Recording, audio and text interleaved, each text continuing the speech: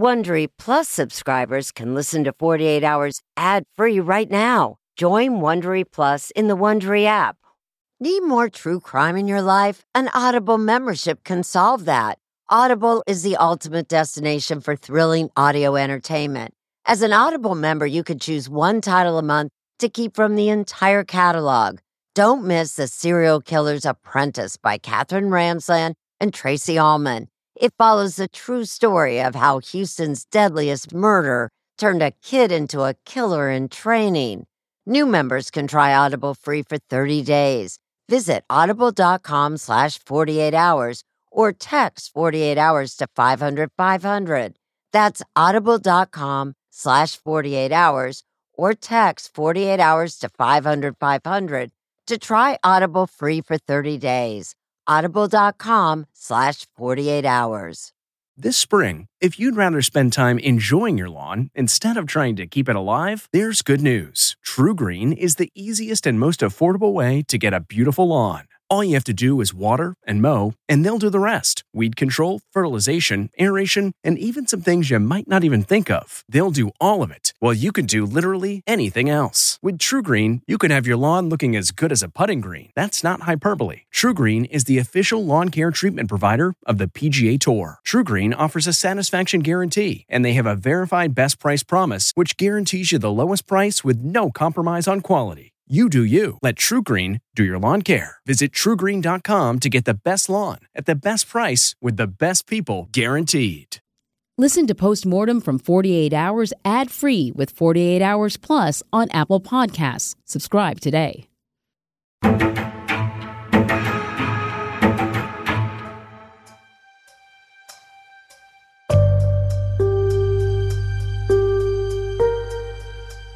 Welcome to 48 Hours Postmortem. I'm CBS News anchor and 48 Hours correspondent Anne-Marie Green.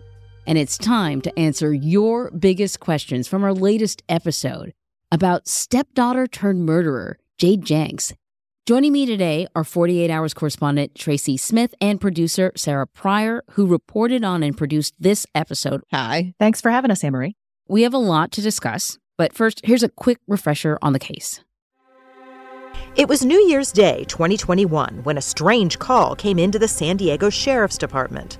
The caller said his friend had confessed to murder. She said that she had possibly killed her stepdad. The accused woman was Jade Janks, an interior decorator. She lived next door to the alleged victim, Tom Merriman, her stepfather. Assistant District Attorney Jorge Del Portillo said detectives learned more from the caller. He told sheriff's deputies she confessed to drugging him, suffocating him, and strangling him to death. Merriman's dead body was found, and Janks was arrested and charged with his murder. She said she was innocent, and in December 2022, when the case went to trial, there was a surprise. It turns out that just 10 days before Merriman's death, Janks had discovered hundreds of her private, explicit photos on his computer. It was the most violating, just awful, gut-wrenching feeling ever. Janks still insisted she didn't kill Merriman, but prosecutors said they'd discovered text messages that revealed a plot to murder. Okay, so we're going to discuss the crime scene, that pile of trash, the so-called fixer who didn't show up. We're going to talk about Jade and Tom and, of course, those nude photos, those naked photos. But I want to ask you, what was the most asked question that you got about this episode, Tracy? How do you strangle someone and leave no marks? Yeah. The way that Jorge, the prosecutor, explained it to me is, hey, I just shook your hand. That was 11 pounds of pressure. To strangle someone, you only need 4 pounds of pressure. It's that light. Yeah, that was a great sort of moment in the piece that really sort of indicated how easy it is for someone to be strangled to death. And I thought a drug overdose could be reasonable, but can people overdose on Ambien? There was some dispute about that, and I don't think even any of the state's witnesses were confident that you could really die from Ambien. It certainly can be toxic, like a lot of drugs, but it's actually kind of hard to kill someone. whether it's drugs or otherwise. So that was, I think, the reason we were so stuck on this idea of a gentle strangling, because Tracy and I think, have both done stories where you really get emphasized with how difficult it is to take someone's life. Right. The body wants to stay alive. It does. It does. And so I think what they explained to us in the interview is that it wasn't one mechanism. It wasn't just that she lightly, strangled him. He was not doing so well because of all the drugs in his system. Ambien was the predominant one, but there were others, a number of others in varying, degrees. And so it was the combination. So we know from the episode that Tom is Jade's stepfather, but they're unusually close to me. What more can you guys tell us about their relationship? What did you learn? Yeah, it's interesting. Tom calls Jade his daughter, and she moved in next door to him. So they had this really close but clearly complicated relationship. One of the things she talked about in her testimony was when they came to know each other. Obviously, Jade's mother was married to Tom Merriman. That's how he became her stepfather, and she became his stepdaughter. She was 14 or 15. And Tom and Jade's mom had a baby together around that time. So Jade is a teenager. There is now a baby in the house, and this marriage does not last. So the mom leaves? I think Tom left the mom. That's how Jade told it. We don't know for sure. But they formed a bond then, and Jade sort of became, stepmom to her half-brother and helped raise him. So that's something she talked about in her testimony, that they sort of went through this experience together and formed a bond there. So then I guess I can imagine just how shocking it must have been for Jade to then knock his computer and see a nude photo of herself as his screensaver. Can you imagine, right? Your dad, essentially, right? She thought of him as her father, right? To find that? Yeah. And she's so horrified that it almost sort of shifts the way she views the world in a way. So Tom kept these photos in a couple of places, on his computer desktop and on his laptop, but Jade destroyed the desktop hard drive. That's right. Yeah. So he had two different computers. Her story is that she bumped the mouse on his desktop while she was cleaning when he was out and sick in the hospital. And then her story is also that she destroyed that hard drive. She took pictures of the monitor and documented what she found. And so police never found that hard drive. Mm-hmm. And in those pictures, you can see the desktop and the photos. Exactly. You see the monitor, you see the folder names, you see the pictures. Now, I am characterizing what I understand happened at trial. We never saw these. They were shown in court in a redacted version and not released publicly because obviously these, compromise Jade's privacy. Yeah, they are. I mean, I know it's not their job as a prosecution to figure out how he got access to these, but did anybody kind of dig into that? One thing to clarify is that Tom didn't take these photos. These were photos taken by Jade or by her, old boyfriends or her old partners. Consensually taken photographs, that Tom got a hold of. Exactly. And the defense says that he blew up these pictures. He had files of these pictures according to her body parts. It's incredibly disturbing.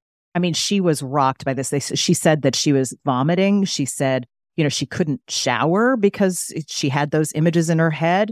She devised this plan where she would actually sleep on a tarp so that if someone stepped into the room in the middle of the night, stepped on that tarp, it would wake her up. The noise of it would wake her up. It clearly rocked her world.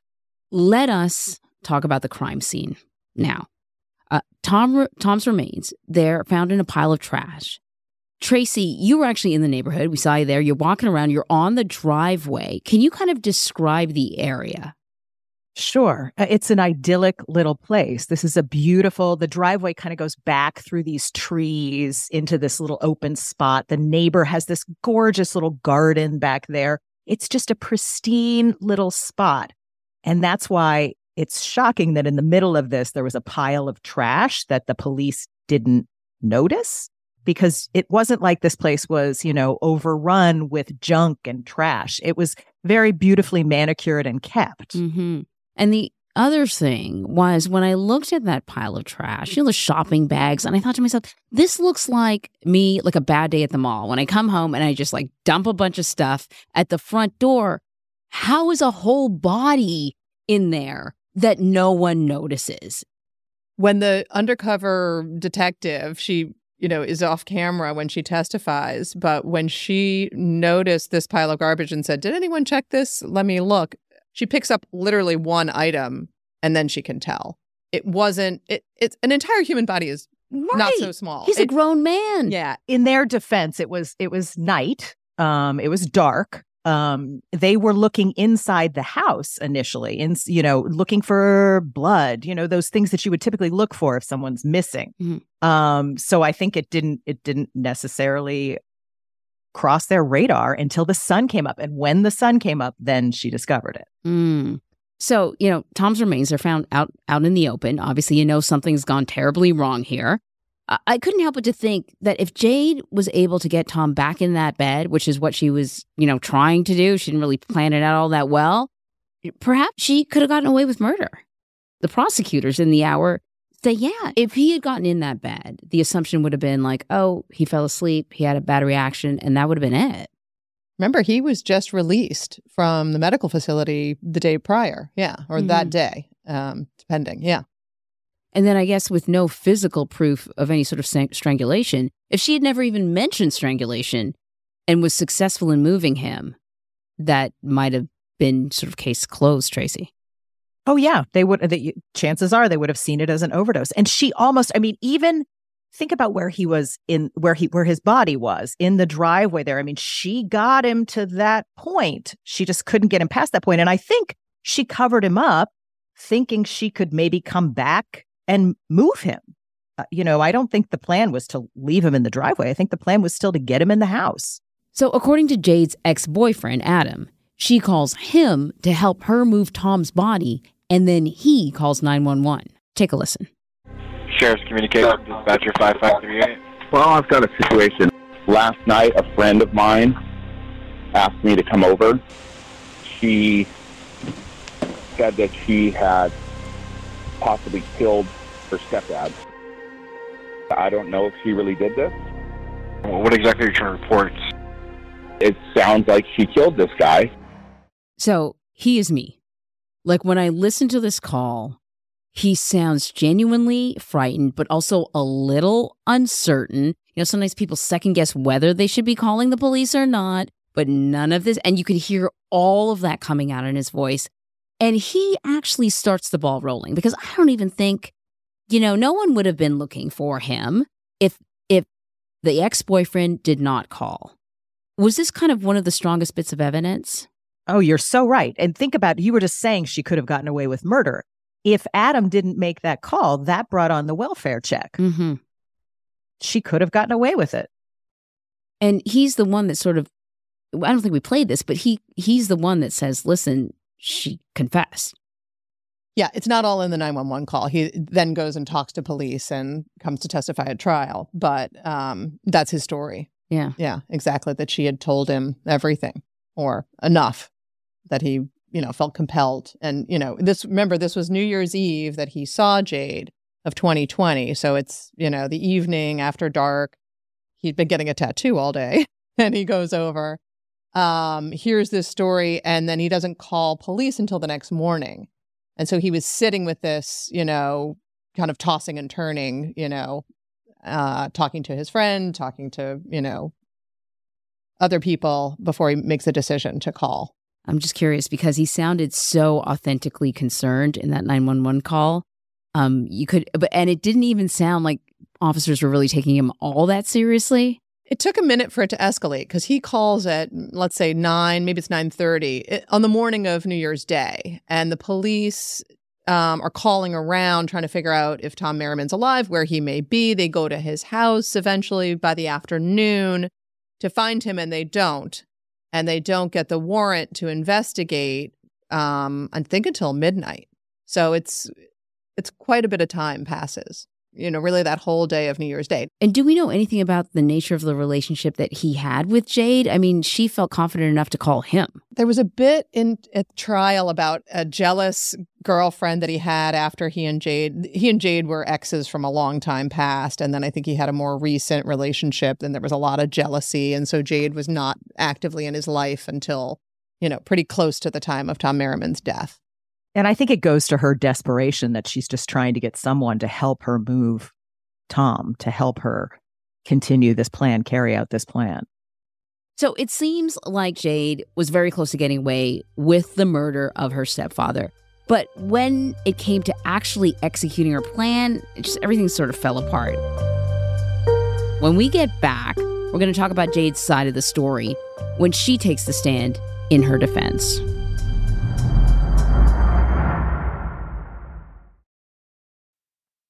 A sense of safety is important to everyone, and that's why I want to talk to you about Simply Safe. It's an advanced security system that protects your entire home so you can rest easy. Simply Safe is completely customizable with advanced sensors to detect break-ins, fires, floods, and more. You can have 24/7 professional home monitoring for less than $1 a day. So try Simply Safe for 60 days risk-free. If you don't love it, you can return your system for a full refund. Plus, we're offering listeners 20% off any new Simply Safe system when you sign up for Fast Protect monitoring. Don't wait. Visit simplysafe.com/48 hours. That's simplysafe.com/48 hours. There's no safe like Simply Safe. If you're a fan of 48 Hours or true crime, looking to try on a case of your own, June's Journey is for you. A thrilling hidden object mystery game set against the backdrop of the 1920s. You play as June Parker, an amateur detective trying to unravel your sister's mysterious murder. As you dive into a world filled with twists and turns, trust no one. Every character could be hiding secrets. While you piece together the intricately woven plot, you'll collect crucial information in your photo album, turning suspicions into facts. And if you want help on the case, you can even join a detective club to collaborate or compete with fellow sleuths on hundreds of puzzles. Discover your inner detective when you download June's Journey for free today on iOS and Android. All right, welcome back, everyone. So Jade's plan was unraveling. She couldn't move Tom's body. She called her ex-boyfriend, and then the guy prosecutors have called the fixer, and I got it in like quotation marks.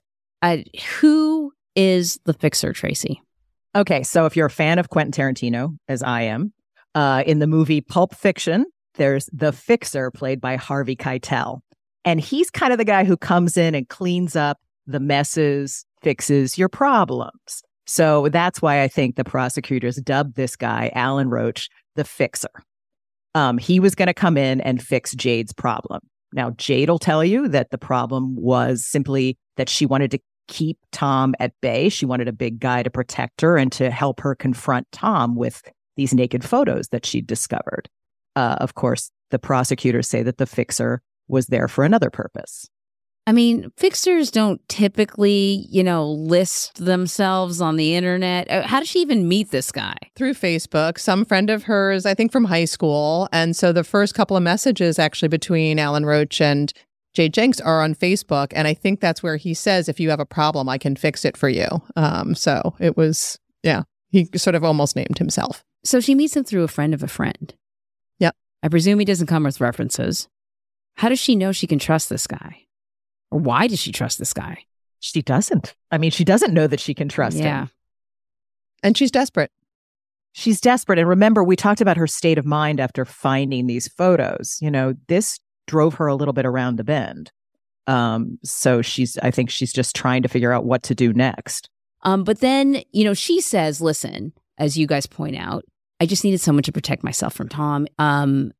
But there's a series of text messages that suggest otherwise, and they become really important evidence.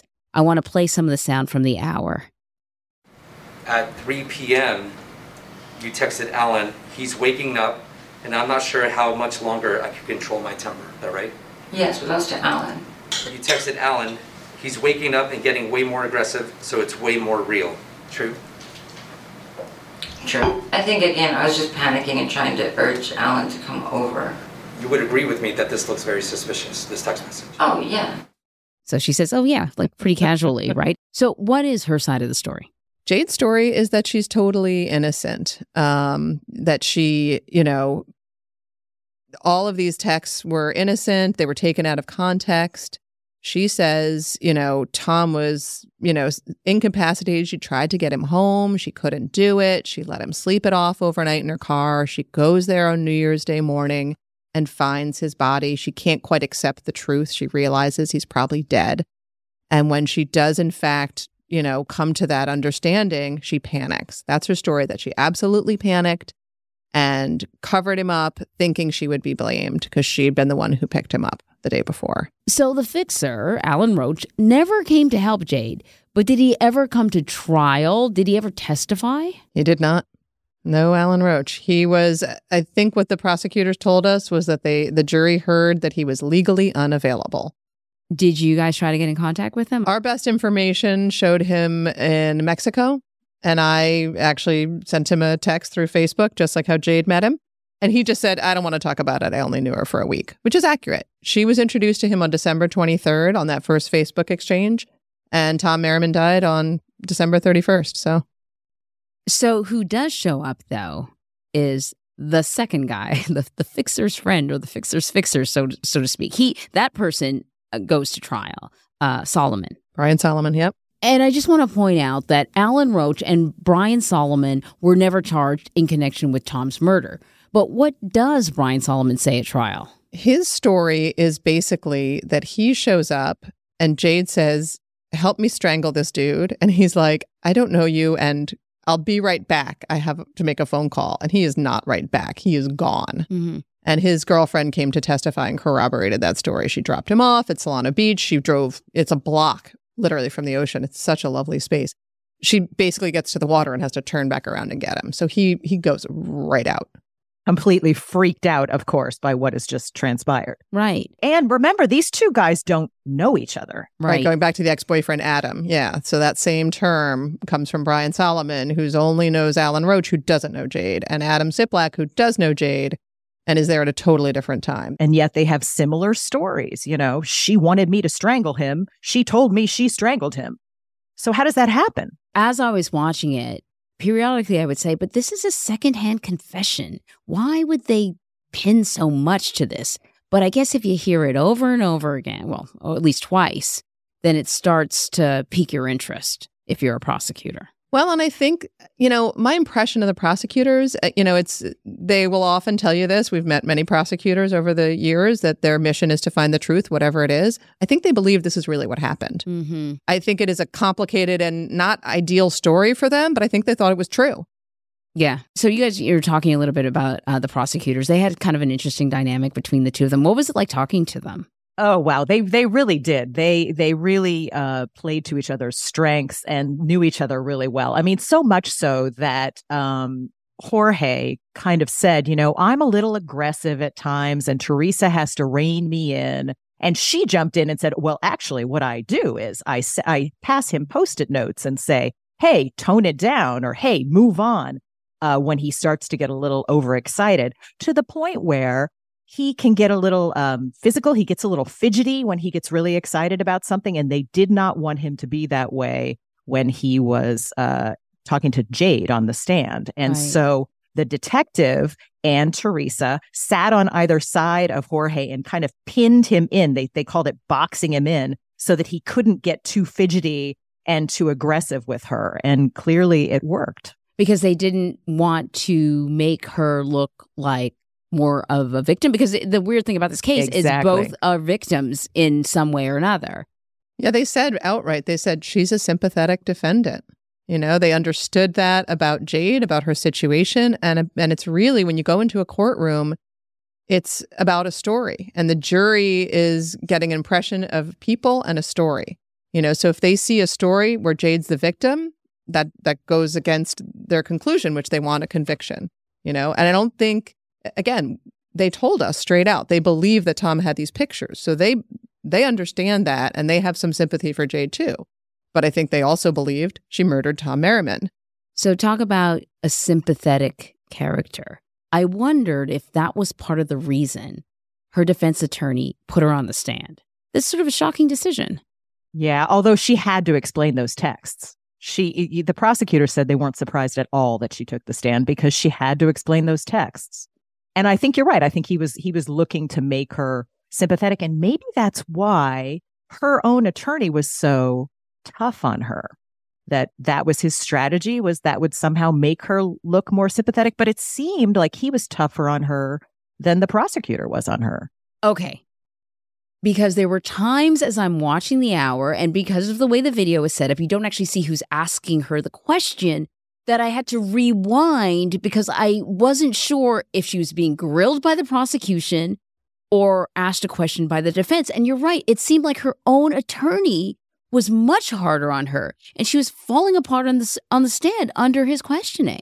Yeah, we tried to leave clues when we were putting together the broadcast for exactly that reason, because we had that impression too. Like he's like, "Did you kill him?" And she's like, "No," and that's her attorney.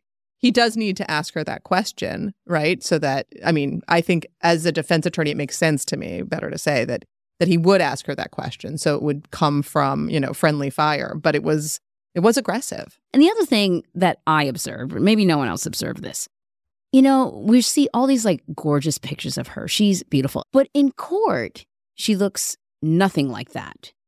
That she's sort of like, came from a cell and she was going back to a cell.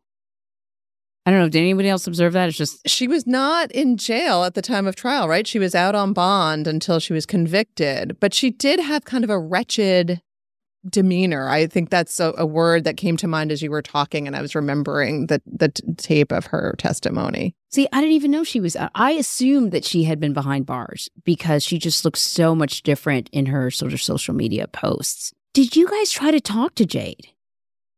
How did that go? We did not have success. Now, she has appealed the verdict, and probably wants to protect that legal process. Everyone is free to decline. But we worked so hard to talk to her or friends, family members. We had a lot of casual conversations, and in the end, weren't able to get anyone. That's not fair. We had a friend of hers who did talk to us, but, there were a lot of people in court supporting her. But wouldn't talk to 48. They might have had their reasons that they didn't share with us. You always want to talk to everyone, because I think, part of this conversation, I think what we're bringing out about this case, and it's true of many of them, is that the truth is just multifaceted. There's not one right and wrong. There's a lot of layers to it. And there's a lot more to Jade and her life that I think we'd be really curious about. And to hear from her, just period, to hear from her. And that kind of comes to almost sort of the crux of this case. And we talked about this earlier, that we have two victims and two perpetrators, sort of. Neither of them are easy to like once you hear about their behavior. They're easy to like sort of on the surface, this beautiful girl, successful, creative. He raises butterflies. Who couldn't like that? And then this underbelly, this other behavior that makes them unlikable. That's got to be a challenge when it comes to storytelling. Yeah, it's true. When you hear about those photos, finding those naked photos on his computer, how could you not sympathize with her? Of course, we all put ourselves in her shoes and say, oh my goodness, that would be horrifying. Yes, so she is a victim. You feel for her. But as the prosecutor said to us, no matter what Tom did, Jade can't be the judge, jury, and executioner. Mm-hmm.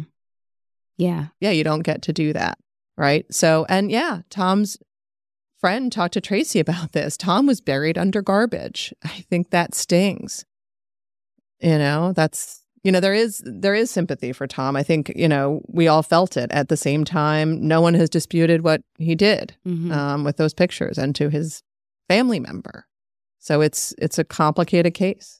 Hey, just because you just said that, I want to circle back to Tom's friends. Tracy, I want to play a clip from your conversation with Tom's friend, Pat Flanagan. Jade said that she found nude photos of herself on Tom's computer. Do you believe that? I can't disprove it. I find it, I don't want to believe it. It's interesting you say you don't want to believe it. Yeah. Pat really kind of refuses to believe it at this point. He just, he can't reconcile. At least that's what he seemed when we spoke with him. Perhaps he's changed his mind since then, but he just couldn't in denial about that actually being a fact. I think we're talking about complications. Pat Flanagan is grieving the loss of his friend and business partner. He had to shut down the butterfly farm. But at the same time, he's got this set of facts about Tom's actions that I think are really hard to reconcile. And maybe he just can't. Yeah. You do so many of these. Was there anything that was a takeaway from this episode? I think the thing that comes up, every set of facts is different. But at the end, I think what the viewers are responding to, and the reason that I'm so interested and engaged with my job, is it's the human condition. And it's not a simple story of this innocent person and, this guilty one. We want that. I think we all as humans want nice binary right and wrong. And we also know as grownups, it's not true. For me, this is something where the justice system could have worked so well if she just would have reached out to the right people, gone to the police, talked to somebody about this instead of trying to take action, take it into her own hands. I mean, this is vigilante justice, I guess you could say, at its worst. And it just shows you that, you can't take it into your own hands. This is how it works out. No matter what this guy did, no one deserves to be murdered and thrown away like trash. Tracy, Sarah, this has been great. So glad you guys made time to talk to us about this hour, another spectacular hour of 48 Hours. Thank you so much. Thanks for having us. Thank you. Be sure to join us next Tuesday for another Postmortem. Watch 48 Hours Saturdays, 10, 9 Central on CBS and streaming on Paramount+. And be sure to follow 48 Hours wherever you get your podcasts. You can also listen ad-free on the Amazon Music or Wondery app. Hey, Prime members, you can listen to the 48 Hours podcast ad-free on Amazon Music. Download the Amazon Music app today. Or you can listen ad-free with Wondery Plus in Apple Podcasts. Before you go, tell us about yourself by completing a short survey at Wondery.com/survey. Audible is the destination for thrilling audio entertainment. Allow your imagination to be piqued by stories that are brought to life through captivating sound design, eerie soundscapes, and dynamic performances. As an Audible member, you'll be able to keep your heart rate up month after month because you can choose one title a month to keep from the entire catalog, including the latest bestsellers and new releases. If you're in the mood for a shocking psychological thriller, check out None of This Is True by Lisa Jewell. Embrace brand new exclusive thrillers from best-selling authors who are guaranteed to keep you gripped. New members can try Audible free for 30 days. Visit audible.com/thrill or text thrill to 500-500. That's audible.com/thrill or text thrill to 500-500. Support for this podcast and the following message come from Corient. Corient provides wealth management services centered around you. They focus on exceeding your expectations and simplifying your life. Corient has been helping high achievers just like you enjoy their lives more fully, preserve their wealth, and provide for the people, causes, and communities they care about. As one of the largest integrated fee-only registered investment advisors in the U.S., Corient has deeply experienced teams in 23 strategic locations. Corient has extensive knowledge spanning the full spectrum of planning, investing, lending, and money management disciplines. Leverage Corient's exclusive network of experts to craft custom solutions designed to help you reach your financial goals, no matter how complex they may be. Real wealth requires real solutions. For more information, connect with a wealth advisor today at Corient.com. That's Corient.com. Corient.com.